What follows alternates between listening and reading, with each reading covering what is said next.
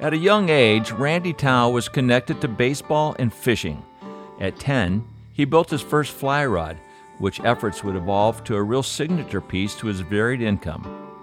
His fishing dexterity was extraordinary, winning some of the biggest tournaments inshore and offshore. Over 30 years ago, we started fishing against each other, and in my right hand was a rod he'd built. Here's the story we hope you enjoy.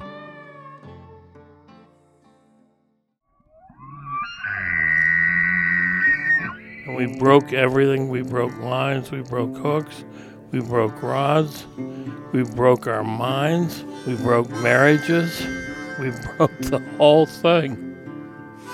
We came up with the idea of going out that night and chasing girls, and whoever had the biggest pair of panties won the pot. I knocked another arrow and he turned around the other way and I shot him going through the other way. So I double lunged him both ways. But it was nothing for us to paddle an air mattress out into Government Cut. I got him on. All right, now we're going to teach him a lesson. I'm just an old guy that likes to fish. I'm not quitting yet. And he said, well, who the hell do you think you are, Suap? And I said, that's exactly who I am. Life's journey to the grave should not be one arriving with a pretty, well-preserved body, but rather skid in broadside in a cloud of smoke, thoroughly torn out, thoroughly used up, proclaiming wildly, wow, what a ride. There's something fishy going on here.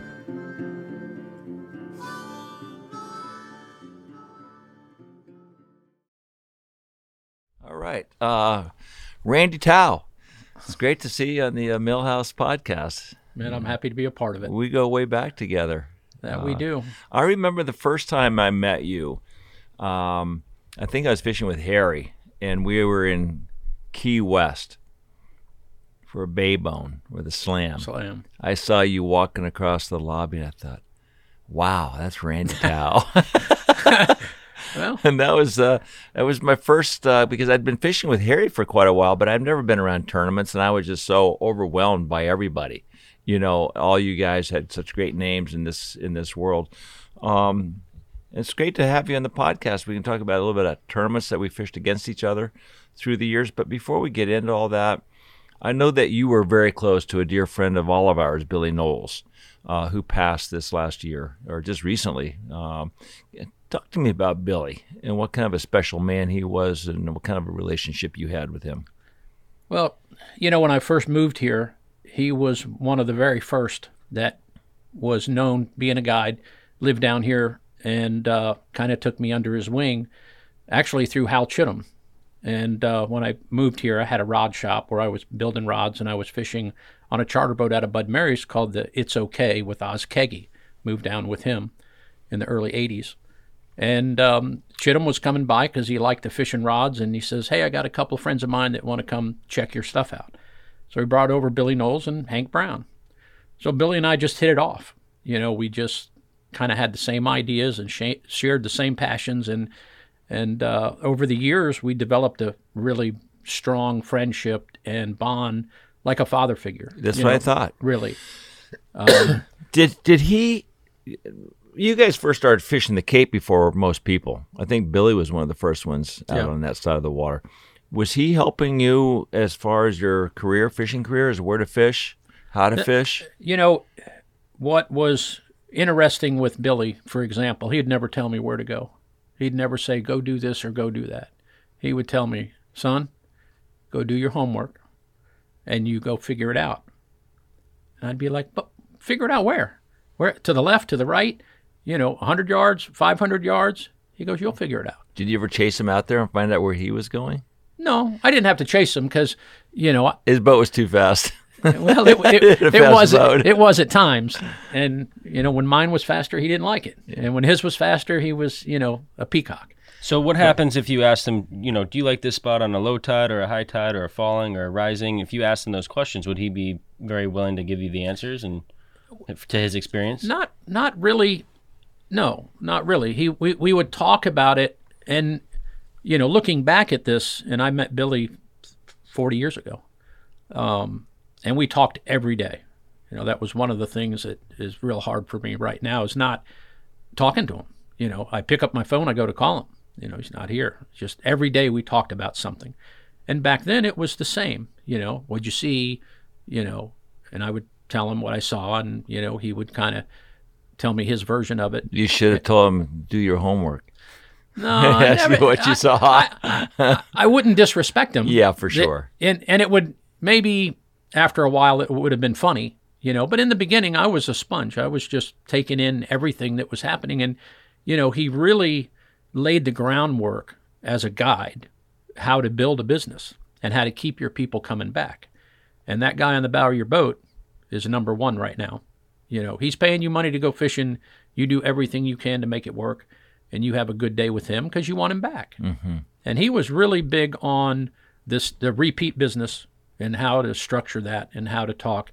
You get back to the Lorelei, you put your boat on the trailer, you go home. You don't go up there and tell everybody what you did.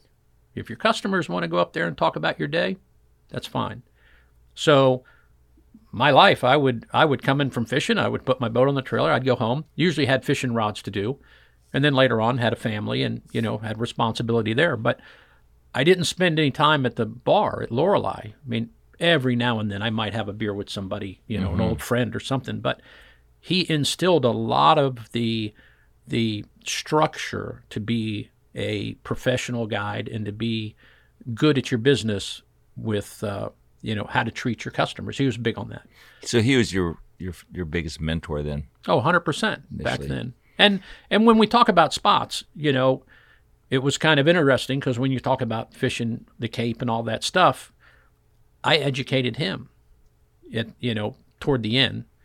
And Azo and I, when we had our rain in the Holly and a lot of the stuff we did out there, we really figured some things out that I shared with Billy, and I didn't get there because I didn't talk to him. I took what he was telling me and I applied it and I figured it out. Who were the first people to fish out there on the Cape? I know Kenny Collette fished out there in the early years. Yeah. And Billy. Kenny, Billy, Hank, I'm sure Harry was going out there. I'm sure Steve was there. You got to remember, I was with Azo one time, so it had to be late 80s. We were off and it was crystal clear. I mean, it was like ocean fishing. And there was a school of tarpon coming from about 200 yards away. And I had seen Harry that morning, and he gave me a fly. He goes, man, if you see those tarpon back there, throw this. And it was a white rabbit with a yellow rabbit collar. So I said to Azo, and Azo had all his flies, and he was always prepared. I said, Azo, we got to put this fly on. So we put it on. I see him coming from a long, long ways. We get set up, and they eventually make it. He threw that fly, and the third fish jumped over the first one to eat it. And I thought, oh, my God, this is unbelievable. What a great fly. And we, it started from there. And you would get 10 shots, and you'd hook 8. Was it that much different, that fly, compared to like maybe a big black fly that everybody has been known to throw out there for the most part? We weren't using that because it was crystal clear. Right. So we changed to the darker flies in the muddy water, and when we started dredging, and, right. If the wind was blowing out of the east at 20, it was probably going to be a good day back there. Right. Because you could, that fish, the water would be a little off color, and they would bite so much better. Right. And it's in the lee side there. Yeah. How long did that white rabbit strip last? Because like flies kind of have their window where they work well, really well. It's not that they're ever going to not work okay. I don't know that it. Did you win any tournaments back there with that fly? Harry? No, you. With Azo. I'm sure you kept throwing that over the years. It just depended. It depended if we were dredging or if we were in dirty water or clear water. And then Azo had his own versions of things. Right. And I would always get on him and go, how many of these did you tie? He said, oh, just one. I go, you can't have just one. What happens when they eat it and we lose it? Oh, I don't know. So Azo, I'm going to bring the audience into who Azo is, a Japanese angler. And we can talk about your introduction to Azo, but Azo and you won five Hollies, 5 classic tarpon tournaments together.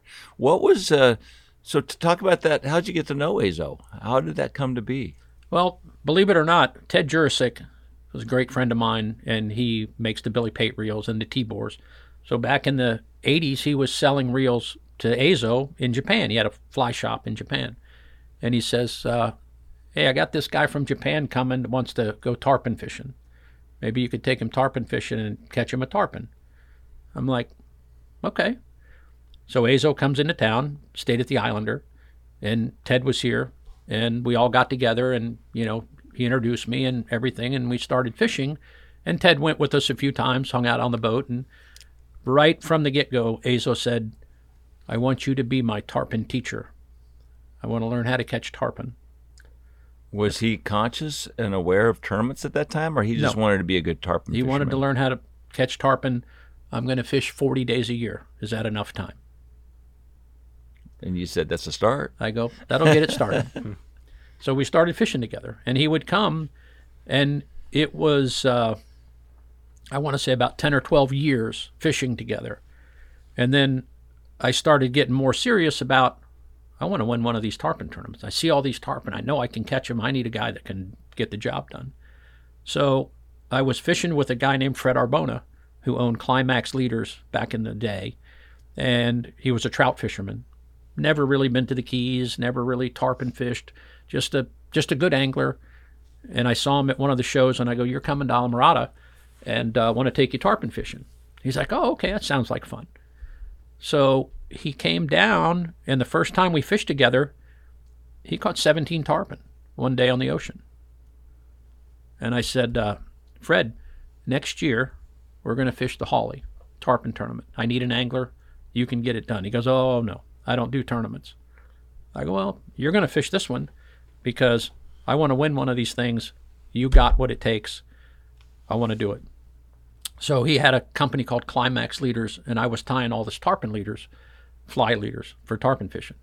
I said, if we don't fish, you don't get any leaders. It's that simple. So against his will, he goes, all right, I'll come. No practice days, no fishing. I mean, we fished 2 days together, and one of them was that day. Comes back the next year to fish the Hawley. Comes in Sunday, midday, kickoff. He's got a pair of shorts from Arizona that I don't think he'd really seen in a while that, you know, he thought would be nice to wear. And he didn't bring much wardrobe. So he just came down. He goes, you know, against his will, all right, I'm going to do this tarpon thing and let's go. So long story short, we're in contention to win the Hawley on the last day. And Ralph Delf, and, you know, back then the average team had about 10 to 12 fish to win it. And we were right in there with 9 or 10. Ralph Delf had 10 or 11. So we had to be on our game the last day if we wanted to win. Well, Arbona doesn't show up. So it's, you know, 7 o'clock, everybody's gone, 8 o'clock, 9 o'clock. Well, we don't have cell phones, so there was no way to get a hold of anybody. So about 10 o'clock, I see him walking down the dock at Papa Joe's. And he's got his hand out, like, don't even start with me. I overslept. There's nothing I can do about it. It's just the way it is. And I am fit to be tied. And, you know, I was hungry. You know, I wanted to win. I was competitive. You know, I had 10 spots I wanted to be at, and I wasn't going to be at any of them. So he gets in the boat, and he goes, just go wherever you were going to be at 10 o'clock. I go, I have no idea where I was going to be at 10 o'clock. How about this? We're going to go see if we can find a parking spot somewhere because everybody's going to be at the good spots. So we leave, and I'm running. I'm thinking, how am I going to pull this off? Where am I going to go? And we went out toward Buchanan, and I'm looking, and there's 4 boats in the pocket and on that bank, and there's 2 boats out at the point. So I'm thinking, I wonder if anybody's on that very end. So I get out there. Nobody's on the end. So I pull up, and I go, all right, we got to give this a little time. Tide's right. We can certainly see now. You know, we got great visibility, middle of the day. And here comes a school of fish. And he gets his rod out, and he's getting ready. And I can see the fish are going to go under the bow of the boat. And tide was falling pretty hard, so it was pushing them into us. And the fish go under the boat. And I'm thinking, well, maybe there'll be another school. So I kind of turn around, and I'm, you know, getting back up on the platform, trying to get situated with what am I going to do. And the next thing I know, he's got him on. He makes this cast, going away, school at 10 or 15 tarpon, and that was his magic. He had, as he called it, I'm force feeding them. And he would make them eat it. He knew how to strip it. He knew how to wiggle it. We got him on. So we catch him. I get off the pole, and we go after him, and we catch him. And I go, well, maybe there's some, you know, hope after all. And then we caught 2 more, and we won the Holly. So we ended up winning the tournament that day. We didn't leave the dock till 10 o'clock. Well, was Azo the best tarpon fisherman you've ever had on your bow? Yeah. Or were you guys just the best team? No, it was a combination. Azo was a machine. I mean, it was... When you're dredging, he just threw and threw and threw and threw and threw. Yeah. There was no break. No. Relentless. That's what he means by a machine. Yeah. Relentless, yeah. So with Arbona, we won. Yeah, how come you didn't win again? How come you didn't He wasn't defend? coming back. He was one and done. He was one and done. I said, come on, you can't do that. Now, Azo and I hadn't made our deal yet. We're still fishing together. And Fred says, look, I'll come back to defend our title, but that's it. I'm not doing it again. And we ended up second place the next year. So now I need an angler. So we're at Key tarpon fishing, Azo and I had shown him the sargassum weed floating by. And I said, Azo, check this out. I picked up a bunch of weed and I shook it on the platform of the boat, and the little shrimp and the crabs started falling out of it. You would have thought his finger went in the light socket. He said, oh my God, holy, and he starts just, as fast as they would jump, he was eating them. And he thought this was the coolest thing. He's got a pile of seaweed this high. He's got his feet under my casting platform. He's shaking, and it's like a buffet. He's having breakfast. All you can eat. Sushi time. He thought this was the coolest thing he'd ever seen. But he wasn't thinking about what the fish are going to eat, and this is what the fish are eating. He wanted to eat these things. Oh no, he was like, oh, this is delicacy. This is really good. So he gets done, and I go, Azo, next year, tarpon tournament, Don Hawley, you and me. He stands up, and he turns around, he looks at me, and he bows to me, and he says, yes, my tarpon teacher, I am ready for competition. And he was. He went on with you to win 5 Hollies and 3 Gold Cups. Yeah. He was a really great competitor and one of the kindest men ever that you'd see at the dock and around the banquets, the kickoffs, gracious in every way. He was by the book in so many ways, on a personal level, competitive level, equipment, leaders. I mean, everything was perfect. Well, if you take a look, what I'm fascinated by you, if you take a look at your track record, your tournament record, not only have you won the inshore tournaments and the Bay Bones as well, the tarpon events, you haven't won a weight-fish tournament. We'll talk about that in a little bit. But if you take a look at your offshore stuff, you won the Islamorada Sailfly Tournament, the Sailfish Challenge in Palm Beach, a payout of $160,000. Won the Swordfish Tournament with 7 swordfish in 2 days. The Swordfish Series 3 times you won. The Cat Cay Bahamas Wahoo Tournament, the women's world record 4-pound tarpon record at 40 pounds. I mean, your resume of victories is outstanding. Why do you think you can go either to the west or out to the east and fish the blue water so well? I just go fishing. But that's easy to say. Well, how do you make, and you do your homework, but look, not anybody can go out and drop a line at 1,700 feet or 1,500 feet and catch a swordfish. Who was your mentor offshore? Billy was your mentor in the inshore area, but offshore you must have had somebody. Offshore really for me wasn't hard because I grew up in Fort Lauderdale going offshore fishing. With whom? So, I didn't really have a father back then. My grandfather got me into fishing and baseball and all that stuff growing up. And then as I got older, there were guys in the neighborhood, older guys that, took me under their wing because they knew I could rig bait and I could do all the stuff that, they could drive the boat and we could go fishing. So I had a handful of guys in the neighborhood that had big center consoles, 25-foot center consoles. It was a big boat back then. That would take me fishing. So I kind of learned a lot of it as a kid, 16, 15, fishing the Fort Lauderdale Billfish Tournament, fishing the City Fishing Festival in Fort Lauderdale, growing up on the piers, snook fishing.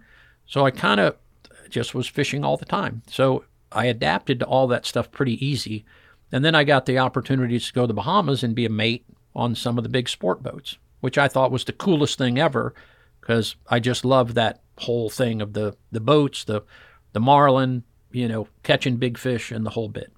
So I kind of grew up with that. And I did that through probably the mid to late 80s, even when I was here tarpon fishing. So I got some good experience and kind of learned what to look for. And, unfortunately today, guys can look on the internet and learn about things pretty quick.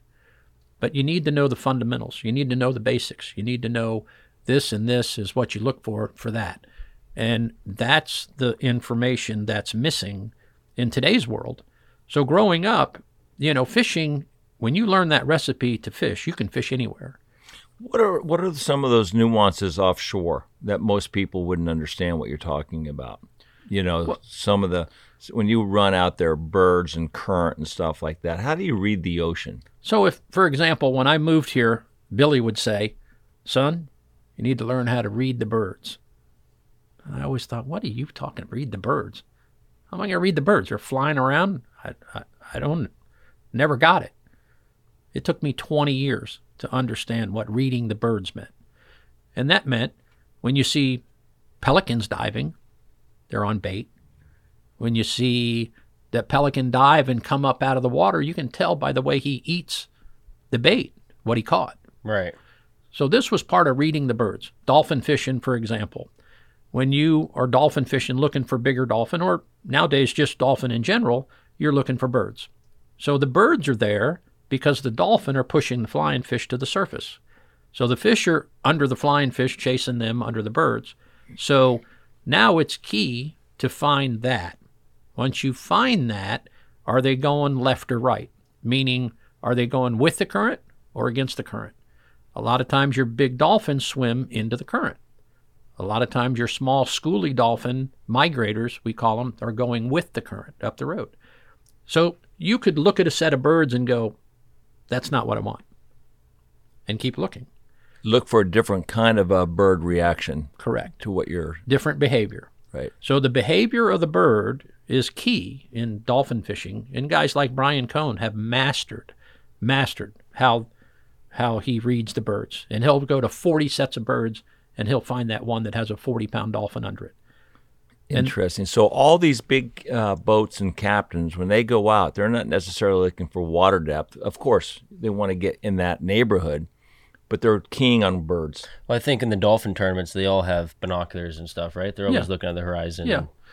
But that's the number one key that everybody's targeting, the birds. Yeah, because they're eliminating the mystery. They're getting you closer to the hunt than just blind trolling. But that's for mahi. But is it the same with wahoo and sailfish and marlin too? Not so much on wahoo, but certainly with sailfish and marlin. Man-o-war birds, they used to call them marlin birds. So a lot of times the same thing. Marlin or sailfish is pushing up bait. They're the birds. Here in the Keys, we have a lot of showering sailfish, and they're chasing the ballyhoos on the edge of the reef. So if you're looking down the reef and you see a blackbird, chances are there's something going on. So you check it out. And, so many people are oblivious to that. They drive right by it. And they go out to 130 feet and put their kite out or start trolling for a sailfish, and they just went by 6 of them that they didn't even know was there. I've heard about this a lot, and Nikki and I have been offshore a little bit, understanding where to look for these things. But last year, it was very poignant to me when we were in Mags Bay, Mexico. We were down there rooster fishing, and you had all these seagulls up on a sandbar. And when the tide started falling, that's when all the sardines used to come in towards this edge and this bank, and all the pelicans started flying and diving. So they were all diving because the schools of jacks were pushing all the sardines.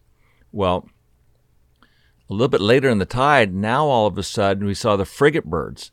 So the pelicans were in one location and the frigate birds were in front of the pelicans. We noticed the flying fish were out there under the frigate birds.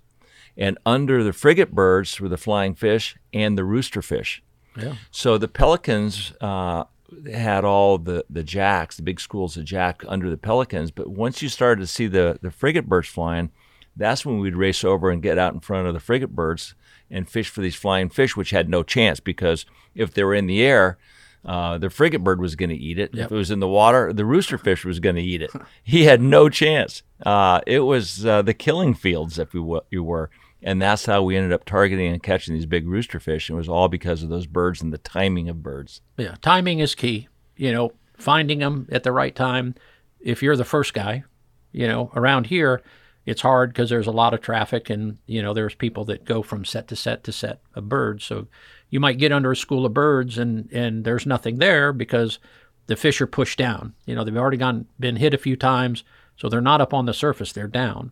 And if you've got a tower boat, sometimes you can see them down deep. So timing is key for that stuff, and sail fishing the same way. You get the sailfish on the edge of the reef, you get the sailfish out in the deeper water too, where they might be, balling a school of bait, school of sardines or something, and the man-of-war birds flying around. It happened to me here one year in a sailfish tournament. I saw a bird offshore, and I'm at Conch Reef with 25 other boats in a big tournament, and I see something going on, and nobody's leaving. And I slid out there, and unfortunately, in the sailfish tournaments, you'd have to report, I'm hooked up to a double, a quad. You can only fish 4 rods. So I knew going into this that as soon as I call in a quad, I'm going to be covered up. So we had to be prepared. And as I'm getting to this bird, I'm telling my mate, I'm telling everybody in the tournament, have every single rod ready to go. And we had like a dozen spinning rods ready to go. 12 pounds. So that way, after you get those 4 fish in, you get 4 fresh rods. Oh, yeah. So we go in there, and there were a dozen sailfish on the surface. And I don't know what they were on. Obviously, they were on bait or something, but they were just kind of mingling around. We throw 4 rods. We got the quad on.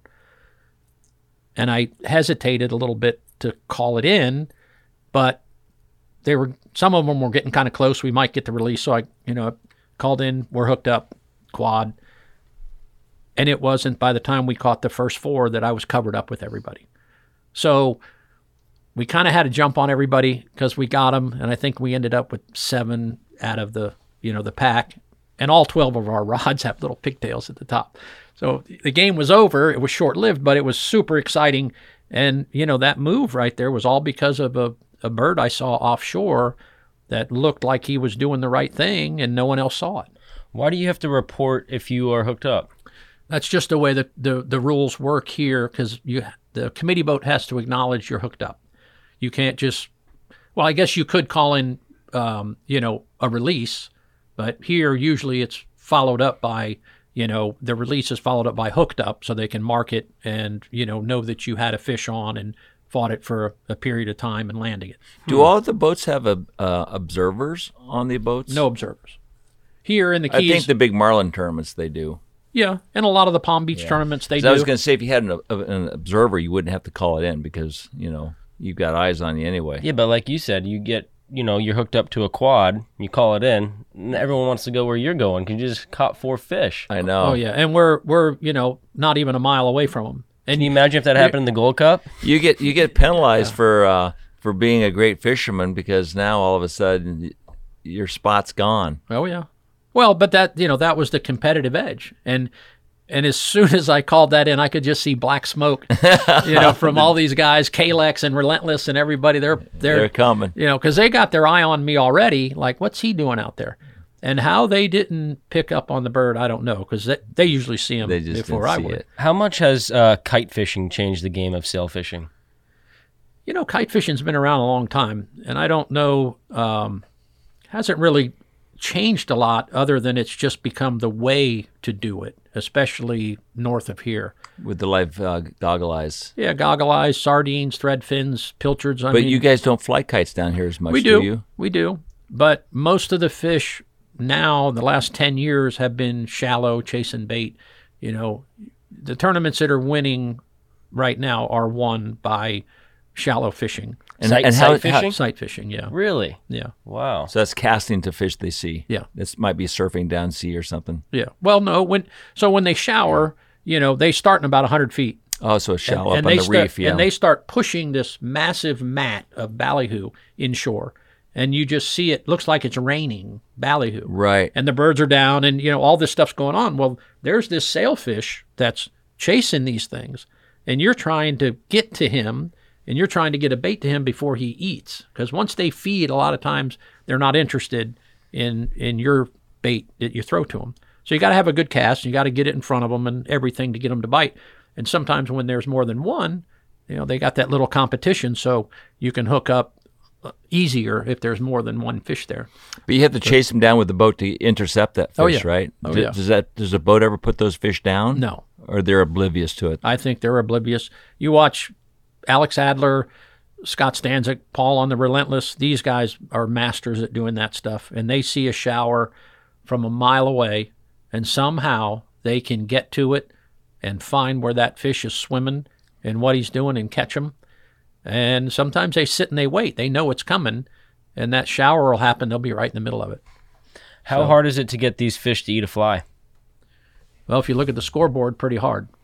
A lot has to happen with a fly and a sailfish. Especially an Atlantic sailfish. Atlantics are very hard because we use live bait to tease them. Mm-hmm. Unlike in the Pacific where we do it, you troll, with lures, or you troll with dead bait. It's a lot more user-friendly to get a bite out of one. And, with the live bait here, so many things can happen. He bites it, kills it. If you don't have another one instantly ready to go to re-tease him, the fish fades away. If he takes it off the wire, because you're not using hooks, you're wiring him on. If he takes it off the wire, he's gone. So then you got to get him from point A to point B, kind of like Pac-Man, where you're, winding that bait away slowly. The guy with the fly rod's getting ready. There's a very short window from when that ballyhoo comes out of the water and that sailfish is looking, where'd it go? And that fly has to be there, and he's got to be able to see it. So you really have to, everything's got to go right, and that fish has got to get close enough to the boat so you can throw to him. You can't throw to his face because he can't eat it head on. So you have to throw it off to the side so he, that side bite, going away bite is what you want. Do you have a preference? I mean, you love bone fishing, but I think tarpon fishing was your favorite inshore fish. Chasing these offshore fish, obviously, the way you just explained it is fascinating. Do you have a preference of what fish you'd rather go catch in a given day? I like. Do you have a favorite? I don't know. I'm a favorite with all of them when they cooperate. Right. And when they're biting, I hate sailfish when they don't bite. I hate it when, I throw at tarpon all day and I don't get a bite. Let's just say you have the perfect offshore day and the perfect tarpon day. Well, that's, the logo for this store is a sailpoon, which are my two favorite fish, a tarpon and a sailfish. And those two fish you can catch on a fly rod. And to me, that's one of the coolest things that I really enjoy doing. And it's special. Not everybody does it because a lot of people are intimidated. How can you catch a 100-pound tarpon on a fly rod? That's, they don't understand the mechanics of it and how it's possible. They don't understand how you can catch a sailfish. So some guys are great anglers and great sail fishermen, but they've never tried something different. They only know one way how to catch them the other way. So you're just changing it up a little bit, making it more interesting. And that's what I find fun about it. Mm-hmm. And it's a challenge, like all of it. And when you're successful, it's the greatest feeling to catch them on that type of tackle. I mean, if I never catch another one on bait, I'm happy. Right. It's something different, and it needs to be preserved in that it's different and it's special, and it means so much more to people than to go catch 10 sailfish. I mean, I love a 10 sailfish day in a tournament, but outside of that, what are you going to do with 10 sailfish? I mean, it's a great day. Right. Okay, but you have one more day to live. What are you fishing for? You got to give us that scenario. What are you fishing for? You have one more day. If I had one more day, I would probably be in Casa Vieja trying to catch a black marlin on a fly rod. Have you caught one before on a fly? No. A marlin on a fly before? Oh, yeah. I caught a 300-pounder in Casa Vieja about 3 years ago. Tell me about that fish. 3 hours and 45 minutes. Never jumped. And I had one on for the 3 days we were there. I had one on every day. And the third day, I was fishing with Chris Sheeter on the rum line, and he's since passed, but phenomenal captain. And he goes, "Randy, here comes your marlin again." And I'm like, "How big is it?" He goes, "Oh, you don't want to know." And I was like, "How bad could it be?" How bad could it be? Throw it out there, piles on it, and a blue marlin on a fly rod, is very aggressive. I mean, they do not mess around. When you throw it out there, they pile on it. It's not like they nip it or they think about biting it. They pile, out of the water, head and shoulders, down on this thing to eat it. It's like a lion. Oh, my It's another gosh. piece of bait. Super exciting to me, not for everybody, but for me. So I've got my Billy Pate bluefin reel that is a big arbor diameter, and it's shrinking to no end. And you can't have much tension when you're fly fishing, 20-pound tippet. So just the drag in the water can break your line. Sure. So we're about 3.5 hours into this.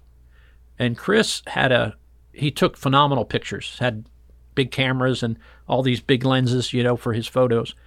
And he was kind of looking, I see him up there looking through his camera. And I'm thinking, I wonder what he's looking at. And I'm, my line's straight down, and I've been in this position to where I'm not a happy guy. So he goes, "Hey, I see your fish behind the boat." He goes, "It's swimming on the surface. I see your fly." "Oh, really?" "It's back behind the boat."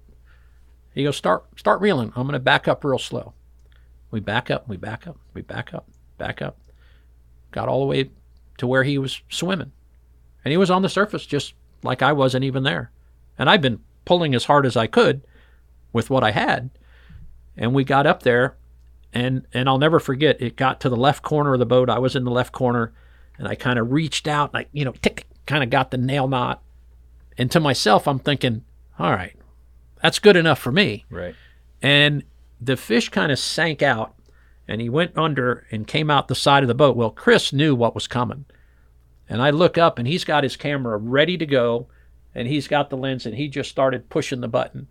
And this thing came out from the side of the boat, just going away, greyhounding, and you're looking at the back of this thing and the size of this marlin with a fly in his face. And he got some spectacular jumps of this fish going away. And after a couple of minutes of him jumping out of sight, the fly came out. Perfect. That's what I said. Could happen in 20 minutes, but it's 3.5 hours. Yeah, 3 hours and 45 minutes.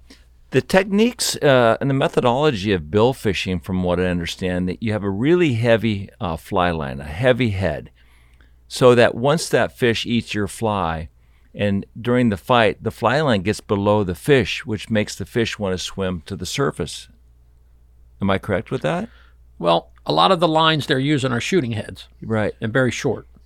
So depending on the grain, 500, 800 grain line, it can add a little weight. But to be honest with you, when you're fighting a sailfish, for example, a Pacific sailfish, you don't fight them that long. Right, they flop around and get tired. Yeah, most of these fish, you pull hard on them, 5 minutes, Right. 10 minutes is a long fight. So it's interesting you say that, because I had one in the tournament this year. We have the sail fly in Casa Vieja, and he was wrapped up. Well, you can't grab, there's nothing to grab. The leader's all wrapped around his body. So part of the scoring is, if you remove the fly, you get maximum points. Right. Well, I knew the way he was tangled up that we couldn't get the fly out. So I just free spooled it, and I just let the fish swim off with my line, and it all fell off. Right. Because of the weight of the line. And like you say, he was angling up a little bit, right. But that line and that drag got him untangled. And a few minutes later, I started pulling on him, and he came back, and everybody just looked at me like, what just happened? Right. Because I was reading this last week about Jake Jordan, of whom spent a lot of time with billfish in Costa Rica and Guatemala. And I guess that the idea is to use a really heavy fly line. In the past, I know that when I did it, we had just like a shooting head, but it was a floating line. But if the fly line is above and the pressure's coming from the fish from above, the fish wants to go down. It wants to sound. But if that fly line is heavy enough, and when you're fighting the fish with little drag, that heavy head gets below the fish and it makes him want to swim to the surface. Yeah. Against the resistance. Against the resistance of the heavy fly line, which I found just fascinating. Well, Jake is great. He's been all over the world catching these things, and a lot of blue marlin. Right. He's probably caught more blue marlin than anybody on a fly rod. Right. And, again, guy very passionate about fly fishing and what he does, and God bless him. I mean, he's still to this day goes to Costa Rica goes to Guatemala. He's still at it. You know what? When I see him at the trade shows, I give him a hard time because he comes in and he goes tarpon fishing. But the way he tarpon fishes, he fishes Bahia Honda in a falling tide at night. Oh, yeah. And I said, Jake, that is not tarpon fishing. If you can't see the fish before you chuck the fly, no, that's blind casting, that's trolling, that's dredging, but I can't help but bust his chops because he's at the age he doesn't want to pull a skiff down an edge, during the daylight hours. And that falling tide, there's thousands of fish under his boat, and he's going to catch a fish. You ever tried it? We've done it in different scenarios, different channels, and we love to do it. Did you catch him? Oh yeah. You know what? I would rather just throw a plug rod. Yeah. It's easier. Instead of I hate casting. false casting to fish I don't see. Yeah. When you're dredging, like the holly, like in a stormy day and you're back in the mud or a channel somewhere, that is I hate it. Like Nikki, I'd rather put a big black hoagie worm on a spinning rod. But it's one of those things that you get educated, and especially tournament fishing. I think I became a better guide and better at things because of pressure, because of a tournament situation, having to figure it out. Right. That's what and Mitch Howell said about you. Regardless of the conditions, Mitch said you're a fishy guy. You can figure it out. Yeah. Well, like with Azo, everybody thought all of the fish that we would catch was in the hole or it was off the Cape dredging. And the truth is, not all of them were. Right. There were times where we would get around somebody out at. I mean, I remember John Donnell and Bim Gill were out there one day. We just started poling up, kind of say hello. Not something you do nowadays, but back then we used to be pretty friendly on the water. Sure. You see somebody, hey, how you doing? You'd talk for a few minutes. And I'll never forget, we pulled up there, and John's like, "Oh, Randy, hey man, what's going on?" And what are you doing here? And I go, "You guys seen anything?" "Nah, there's a couple of fish here." And I'm like, "Hey, so 60 feet, he's laying right to the left of their boat." And he's like, "Oh," he casts. The next thing you know, we're hooked up. And John's like, "What? Oh, that's my fish. What are you doing?" We're like, "See ya." And that's how it was. What was it like to communicate with Azo when he didn't speak English very well? He spoke enough to understand what you were saying. It was interesting because it almost felt like I had to speak like a different language, and it wasn't Japanese and it wasn't Spanish, and it was just he could understand it.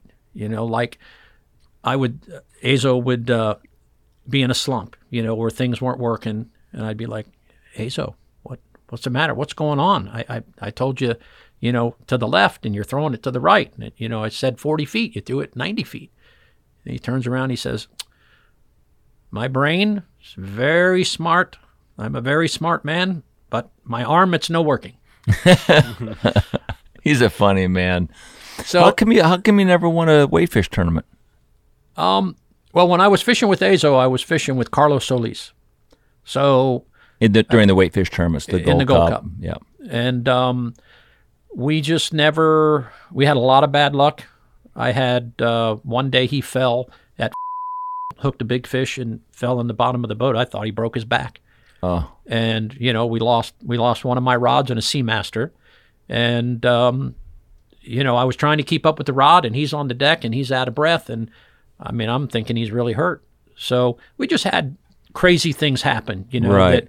It's hard. It's hard. That's like asking, why didn't you win a medal at the Olympics? Well, there's a reason why. And a lot of times, look, it is a team event. And Nikki and I were speaking about this morning, and you and I were speaking about the energies between angler and guide. And sometimes that combination just doesn't work. So maybe had you fished with Azo in a whitefish tournament, you would have won that whitefish tournament. But he had Kenny Collette. Yeah. And talk to me about that dynamic between angler and guide when it's really happening and when it's not. Well, for example, with Carlos, great friend, great client, phenomenal angler. He can throw 80 feet left or right, doesn't matter. He's ambidextrous. Yeah, and can put it where it needs to be. But we just never had it all come together in the Gold Cup. And I think one year we might have won the biggest fish or something, but it just never worked out. And then with Azo, Kenny Collette, who I knew from Fort Lauderdale, was coming down, and I kind of put those two together to fish in the Gold Cup. In the Gold Cup. So they were kind of doing what we were doing in the Holly, kind of the same general area, and, Kenny had his spots and stuff. But they developed that chemistry, and they had it going on. And the last thing I was going to do was, ditch Carlos to fish with Azo. Right. You just didn't do that. And then he fished with Pat Ford during the Golden Fly. So the Golden Fly comes along, and I got Pat Ford in the early years. And unfortunately, this guy Andy Mill was fishing too. And between Hoover or Spear, whichever one you were fishing with, I think both of them back then maybe. And Tahara. Yeah, Tahara and I won that 5 times together. It was just about beat Andy. It wasn't about winning. It was, if we beat Andy, we're probably going to get there. And with Pat, for example, we were talking. He was close. You guys were close a number of times. We caught a 155 one morning, sun up, and I'm thinking, oh, this is going to do it. This is the year we're getting Andy. There's no way he's catching a 155. But you're allowed 5 weight fish. So what happens, Andy comes in with a 125 and a 115. And then the next day, he's got a 130 and a 95. So now our 155 is out the window, and we need now 4 over 100 to compete. And one morning with Pat Ford out off the beach, we had 2 fish in a row, and they were good ones, 125, 135, and you had to lip gaff them. And I went to lip gaff this thing, the first one, and I lip gaffed it, and I pulled it in the boat on the deck, and when I did, he kicked his tail, and he just kept going, like shot right over the bow. Back into the ocean. Back into the water, and broke us off. And I just looked at Pat, and I went, you have got to be kidding me. Like, we just spent an hour and a half catching this thing, and, you're that close. Right. I've already got the points on the board, because now all we got to do is strap this thing, and we're good to go. Right. 30 minutes later, we do the exact same thing again. 2 in a row that day. So, stuff like that. That's just energy and bad luck. You man. just look at these tournaments and you go, well, I don't know how many times I was bridesmaids in the Golden Fly. I hate to think.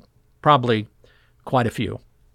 And then I can't blame Pat. No. It wasn't his fault. He did a great job, and, it just didn't work out. It's interesting in that it's really hard to close the deal, regardless of what kind of competition it is.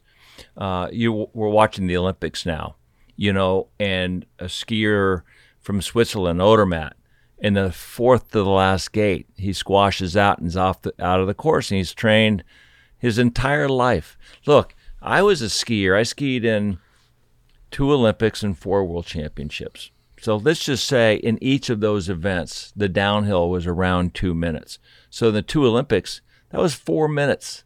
My entire life from the age of 9 years old until when I retired at 28. All that period of time came down to 4 minutes. Oh, yeah. And in fishing, it's hard to close the deal. You're leading a tournament, it's hard to close. A tennis tournament, it's hard to close. And until you're at the buzzer a lot, it's hard to understand the dynamics of closing. And the whole team environment with fishing, to me, is fascinating because it is a team. You can't catch the fish that you can't see. You got to have the right guide, and the angler or the guide's got to have the right angler. And that is magic when you find that window like you had with Azo. Well, and the first one's the hardest. To win and know you can win. I remember fishing with the swordfish tournament that we won, the Alamorada swordfish tournament. The guy and his son never even seen a swordfish, let alone caught one. Thought it would be cool to fish this tournament. It was out of the Chica. And, it was a father and son. They listened when we got out there, and I explained, here's what we're going to do, here's how it's going to work. And they were receptive to all of it, and they listened, and they didn't make any mistakes. And sometimes it looks so easy, and yet they just understood what we were doing, even though they hadn't done it. And, everything went right. We caught 7 swordfish. I think we hooked 7, and these guys won the tournament and the whole deal. And the guy, when we started, he had no intentions of being competitive or winning. He's like, we've never fished a tournament. We certainly don't expect to win. And I was looking at it as, well, it's a charter for 2 nights, so at least I'm going to get, paid for a couple of days to go fishing. We're going to have a good time, and maybe we'll catch one big enough to eat. And we end up winning. So here's my question here. You can win an offshore tournament with a neophyte, but you can't win an inshore tournament with somebody who doesn't know how to do this, and it's not a refined angler. So when you're offshore in those tournaments, is it the boat and the captain that's winning those tournaments? How much of that, and the crew, but how much are those tournaments and big fish caught by the angler and the angling skill of the person who has got the rod in their hand? Well, let's face it, the tarpon tournaments, bonefish tournaments are technical, and they're technical to the angler. So that angler has to understand what to do. Sail fishing, for the example, kite fishing, the boat is going to back up on the fish, but not really much, because what we've all learned, the harder you back down chasing a sailfish, potentially you're spooking other fish around you. So you look at these guys that win, they walk softly. Are they dead boating those fish? No, but they move very slow. They think about, I want to turn the boat this way, and if I do that, the kites are going to go this way, maybe to get in front of another fish coming.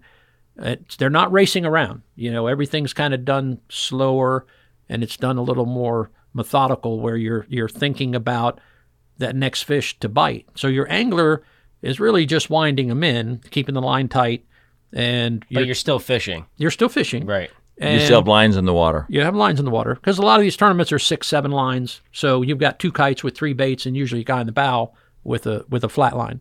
So one of the biggest things is just not getting tangled up. Once you start turning on fish and you've got 3 or 4 on, I can't even imagine. Now it becomes another problem to the captain, because you're spread out in different directions. You got the kites wrapped around your tower. You're going in circles to try to get that release on the fish next to the boat. So a lot's going on with the captain then, but the angler still, his part, I can't let the fish get under the boat. I can't get tangled up with the next guy that's got a fish on. So the angler does become very important in being skilled how to fight his fish and how to keep from getting tangled or losing it. So it's a different type. It's a whole different experience, because that is a combination of the guy driving the boat to keep you from being too far stretched out. And the mates. And the mates and everybody working together. Yeah. So you got like 8 people who are really important of managing all of that going on, whereas the inshore stuff, it's a guide. I can only get you there. Right. It is 100% up to you when you throw that fly, that you get them to bite it. And, our success is coming from you being on the bow and making a good cast. I can just take you to where I think they're going to be, type of thing. You ever see any square groupers out there? I have a grouper story when I first moved here that I haven't really told much, but perfect. So the time is right. I told you when I came down here, I was at Bud Mary's, and Oz Keggy, who was from Fort Lauderdale, I moved down here with him. Well, I have a little flats boat, and I bought a Terry bass boat that was kind of a popular skiff down here at the time. And I paid $5,000 for a boat motor and trailer, had an inline 90 on it, and had carpet all over it. And Jimmy Albright had one. So how bad could they be, right? So I got this skiff, and I'm learning how to go bone fishing and go learn my way around, because I can already see these guys are independent. They got their own thing going. This is pretty exciting. And I had caught a few bonefish, already, and I just thought it was cool. So I'm at Bud Mary's. I'm going to go bone fishing. It's dark, and I'm waiting for a little bit of daylight so that I can, leave the marina, because I didn't really know my way around or that much anymore, and I wasn't going far, but I needed to see where I was going. So I was waiting, and evidently everybody else was tired of waiting, unbeknownst to me. So I'm kind of sitting in my boat thinking about it, and all of a sudden the lights turn on like I'm in a stadium. And there's DEA, there's cops, there's people. I'm surrounded with guns. I'm surrounded by these guys that aren't smiling. And there's 10 bales floating in the marina. I had no idea. They were 5 feet from my boat. So, And they were waiting for somebody to come pick them up? oh yeah, well, they thought that was me. Yeah. And once they figured out that I wasn't the guy, I was just in the way, they wanted to speed things up. And I'll never forget leaving in the dark and like, I'll just take my happy ass somewhere else, have a nice day, and I'm bouncing off of these things as I'm pulling away from the dock. Wow.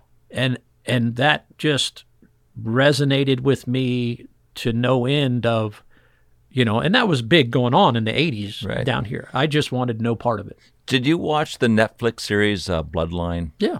How absolutely. accurate was that? Some of it was pretty accurate, Right. But it was a little hard to follow, some of it too. But I thought it was very interesting. I watched it all. And, there was certainly a different way of things happening down here back then. And, it wasn't like an outsider was really part of the family, when Right. you would come here. So, Right. Same thing in Aspen. We had the same stuff out there. yeah. But I was fascinated by the Bloodline because, it was happening at the Murata Bay and, the restaurants and the beaches. You could recognize, the small little fishing village of Isla Murata. That was a big drop-off point. Oh, yeah. Let's go back to your early years in Fort Lauderdale. Baseball was a big part of your life, as was fishing. Tell me about how you gravitated to fishing and ended up here in the Keys. Well, like I was saying, my grandfather would take me to Loxahatchee when I was a kid, cane pole fishing off the bank. And I thought a mudfish was the coolest thing back then to catch. They were big. I couldn't catch a bass, but I catch mudfish now.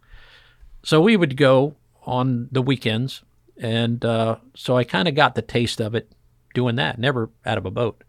So as I started growing up, I was into bicycles. Like I had the coolest bicycle in town, and it was, had chrome wheels, and it was, just wasn't like the other bicycles. It was a Schwinn instead of a Huffy because they were cooler. And then I would take that bicycle and I'd go to the canals and I would, throw my Rapalas and stuff and catch snook and jacks and stuff. So I got a taste of it early as a kid fishing and knew that the canals weren't far from my house so I could get to them. So about 10 years old, I started seeing, these custom rods from Bill Boyd's Bait and Tackle. And I thought, man, I really want one of those. I can't have this cool bike and no cool fishing rod. But I can't afford them, and my mom wouldn't buy me a $200 custom Bill Boyd fishing rod. So I thought, all right, well, maybe she'll buy me the parts, and I can put a bicycle together. How hard's a fishing rod? So that's how it all started. She bought the parts for me, and I started putting them together, not really schooled by anybody, just going by what I've seen, or the rods that I had were, from Golden Triangle back then. And I thought something I could do. Well, I got into it, and it really became a big part of my life growing up because I would be in my bedroom wrapping rods and doing this stuff, and it just entertained me, and I was really fascinated with the whole thing, how cool they could be. I actually have two hanging up right there were the first two I ever wrapped. And I happened to get them back from one of my friends in the neighborhood that sold their house. And I played baseball. My grandfather loved baseball games. He would take me to Lockhart Stadium. We would watch the Yankees play, and I loved baseball. And I thought baseball was cool. So growing up, Little League and Farm League and Senior League and all of this stuff, I was a pitcher, and I could hit pretty good back then. So it was kind of weird to be a pitcher and a good hitter. I would always, most pitchers will bat number 9. I would bat number 4. So it was kind of different. And it just followed me through high school. And later on, I became really caught up in the baseball more than the fishing, but still doing all three, fishing, building rods, and baseball. And so when did you move down here to the Keys? 81. So I actually worked for Tommy Green. He was my first kind of real paying job as a rod wrapper. And I had met him, and he had saw what I was doing, and I went to work for Tommy Green, which I thought, man, this guy is just the biggest bully, just a hard ass. And I didn't get it.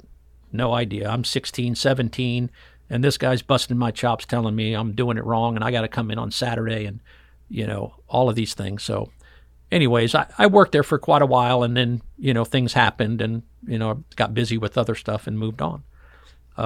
Did you ever snook fish with Tommy and George Copeland up there? Oh, yeah. So it's kind of funny looking back on it because, at the end of the day, when they first started doing this stuff, it was like, you want to go snook fishing with us? I'm like, oh, yeah, I'm in. Snook kings of the world. And we would go up there, Roosevelt Bridge, 10 cent, 25 cent, Flagler, all these different bridges. And I'm 16, 17 years old. I'm just trying to understand it all. And, live mullet, live sand perch, 9-foot rods, 100-pound straight, 100-pound no leader, 100-pound to the hook. And when you hook these things, you just hung on. And, they would never bite away from the bridge. They always bite, going under, and kept going under. But we had some just phenomenal nights of doing that stuff with them. And Tommy was so nice that some days if we snook fished real late, he would let us take a nap in the bathroom about midday when we were, all wrapping rods, dragging. To be like, Tommy, I gotta sleep. He'd be like, go in the bathroom and lock the door. I'll give you 2 hours. So, and we're doing it again tonight. So he was very instrumental with me, wrapping rods and fishing and all that stuff. And so was George Copeland, And I had a store here back in 1986. I sold in 93 called World Class Outfitters. And when I sold the store, I called Tommy. Hadn't talked to Tommy in quite a while. And I called him and I thanked him for the education he gave me on the tackle business. And I didn't realize what I had learned from him as a kid. But I called him and I said, I get it. I know why you were the way you were. And I didn't realize what I had learned when I was working for you, but I do now because I've been in that position for the last 6 or 7 years, and I just sold my store, and I wanted to thank you for it. And it kind of opened the door for us to talk again, and I would talk to Tommy every couple of weeks, just, hey, how you doing? What's going on? And, we kind of created another friendship again. Right. But it was, I guess, about 80. I went to Fort Lauderdale College and played ball there, and their team was like the Bad News Bears. It was terrible. and I think it was for a reason with the scout. His name was Fred Ferrara, and I was at a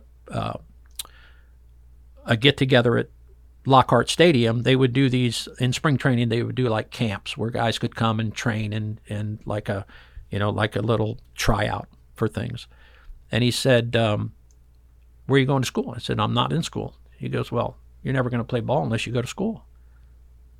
And I'm thinking to myself, man, I'm a free agent. I want to go play. And I was a pitcher and, threw very hard, mid-90s and, a little bit faster in high school. So he writes down on this piece of paper, the coach at Fort Lauderdale College, he goes, here, go see this guy. You're going to school. And I went and I signed up for college and I got my books and my uniform and everything and played a year there. And didn't have a very good season, lost a lot of games. But I had one of the coaches come over and say, hey, if you want to play for us next year, we'd love to have you. I thought, well, that was kind of cool. And I went to Broward Community College next year and signed out of there and played with the Florida State League, the Dodgers, and Vero. And the next year, I threw my arm out. I made a pitch, and my arm wasn't working anymore. And didn't know why. Just knew that I had to lift it up to move it around, and, something wasn't right. Well, in the early 80s, nobody knew anything different. Oh, it's your rotator cuff, it's Tommy John, it's your elbow, it's something. And I'm like, no, I don't think so. There's more going on than that. Well, I just figured, when you're on a pedestal like I was and you fall, I'm at the bottom of the barrel. I'm going to have to start all over again because I have an injury. I'm a young guy, and I didn't think it was going to work. And Oz Keggy, who I, kept real close with and friendly, says, "Hey, I'm moving to the Keys. You want to go?"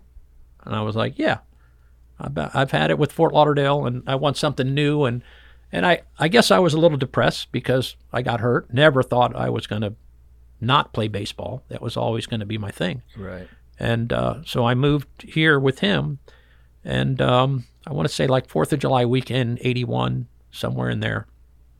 And it all started from there, and had a little rod shop, started, doing more in the fishing, and just kind of fit in, met Billy, and, the rest was history. Everybody has fishing rods that are broken. Yeah. And everybody sees a fancy rod they can't afford, but they want one. So... And that's how you got started. I mean, you made mention that your mom wouldn't buy you this rod, but she bought you the parts at 10 years of age, and you started wrapping rods, and here you are, 50-some years later, with the Islamorada Fishing Outfitters. I mean, I remember you built me a bunch of rods when Azo was bringing blanks in from Japan. Yeah. Beautiful, and a couple sage rods with my fancy name, and all the stuff that you do so well. It's been a hell of a ride for you, Randy. Oh, it has. I don't have any regrets, and I kind of do what I do. If I can do it, I want to do it. I don't want to wait and do something later. Mm-hmm. And a lot of people view it differently. Oh, I can't do that until this. Oh, I can't do that because I don't have the money. I can't do this. And if I can figure out a way to do it, I'm doing it. Do you still love fishing more than ever? Yeah. What I don't like right now is struggling. I don't like to go fishing and struggle. And when it's bad conditions and you got to really put your head down and grind. But you know what? That's every day. For us. Bad conditions never scared me. Matter of fact, I learned how to guide, and probably one of my biggest successes was from bad weather fishing, like bone fishing. Rick Murphy's like that. Yeah. You have a terrible tarpon day. It's raining. There's a hurricane coming, tropical storm. They're catching fish. Oh my God. And so it's is Randy. Unbelievable. And that's what. Well, you're really good at that too. I looked at my calendar and I went, if I don't start fishing when the weather's bad, I'm not gonna win at this. I'm gonna starve because I got more cancellation because the wind blows. Yeah. Or it's a bad day. So I was at the Lorelei blowing 30, easy. Nobody went, and my guy shows up and he goes, "Well, what are we gonna do?" I go, "I'll tell you what we're gonna do. We're gonna go bone fishing, and I'll make this real easy. You can pay me $50 a bonefish, or you can pay for the trip." Which we were just doing a half day, was like $225 or something back then. And he kind of looks at me funny and he goes, 50 a bonefish? I'll take the 50, he says. He goes, well, God, I don't know. When can I tell you? Right now. I said, I was chomping. I wanted to go. Yeah. Because I wanted to see if I could do this. I said, I'll tell you what, you can do it when you catch your first one. How's that? So he goes, let's go. So we go to and we get there. And we throw out the shrimp, and within a few minutes, we got them on. I said, what do you think? He goes, I think your half day's just fine. I said, okay. We caught 20. So this is your mistake. You should have said, I want to know right now before he caught that first fish. I didn't. Look, had he said that and it didn't work out, I didn't, I want to have him dish out. I wasn't looking for the failure. I was looking for the pressure to do it, and knew I could. Yeah. And it was certainly the right condition. So when we got back, again, I'd put the boat on the trailer. Billy goes, well, how'd you do? I go, well, you're not going to like this. He goes, what do you mean? I go, well, we went bone fishing. And he goes, you smacked them, didn't you? I go, well, we caught quite a few. And, he had done that. Was not something that he wasn't aware of. And when I told him what I did, he's like, that's a good day. But certainly didn't tell me, go to and fish this corner or go to Tavernier. He would just say, there's something you can go do. You can go fishing. You can take this man and have a good day. Right, but he'd still let you figure it out on your own. Right. Yeah. And that was a big turning point for me when I knew I could catch him when the weather was bad.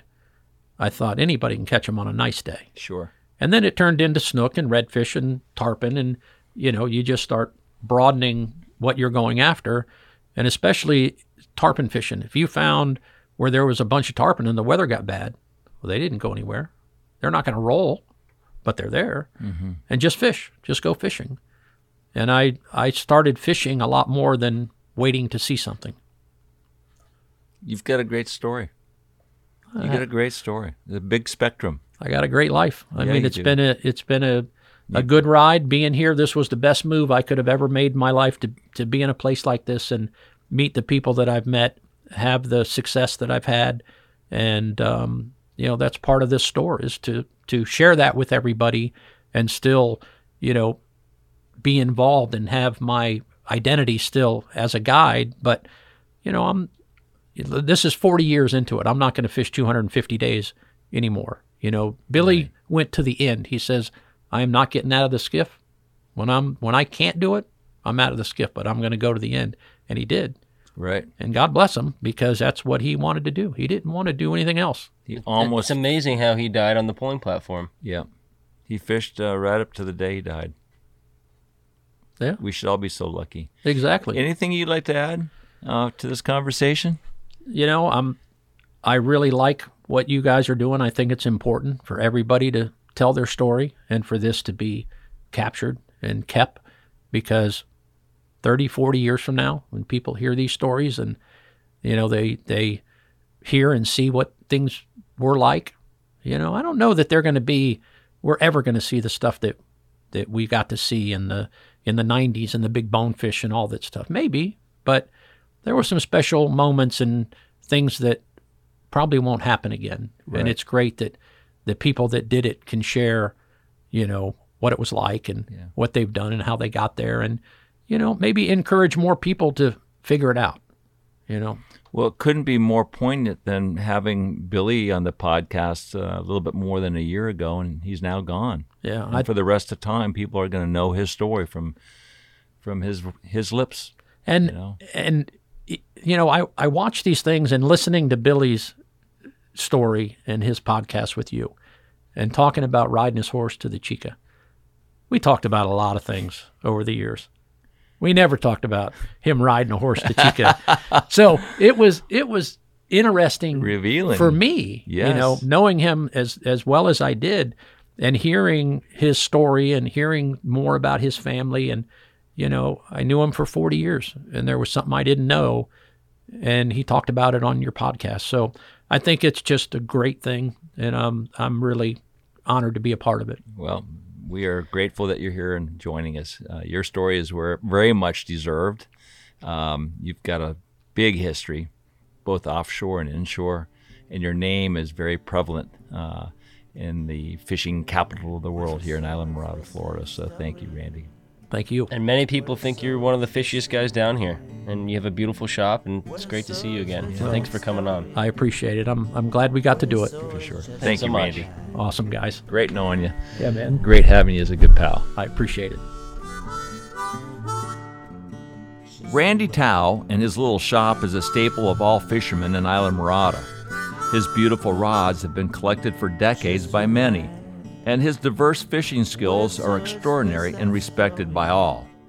If you enjoyed this podcast, please do us a favor and leave us a review on Apple Podcasts. And if you'd like to see more content or behind the scenes, please follow us on Instagram, Facebook, and YouTube. We'll see you again soon.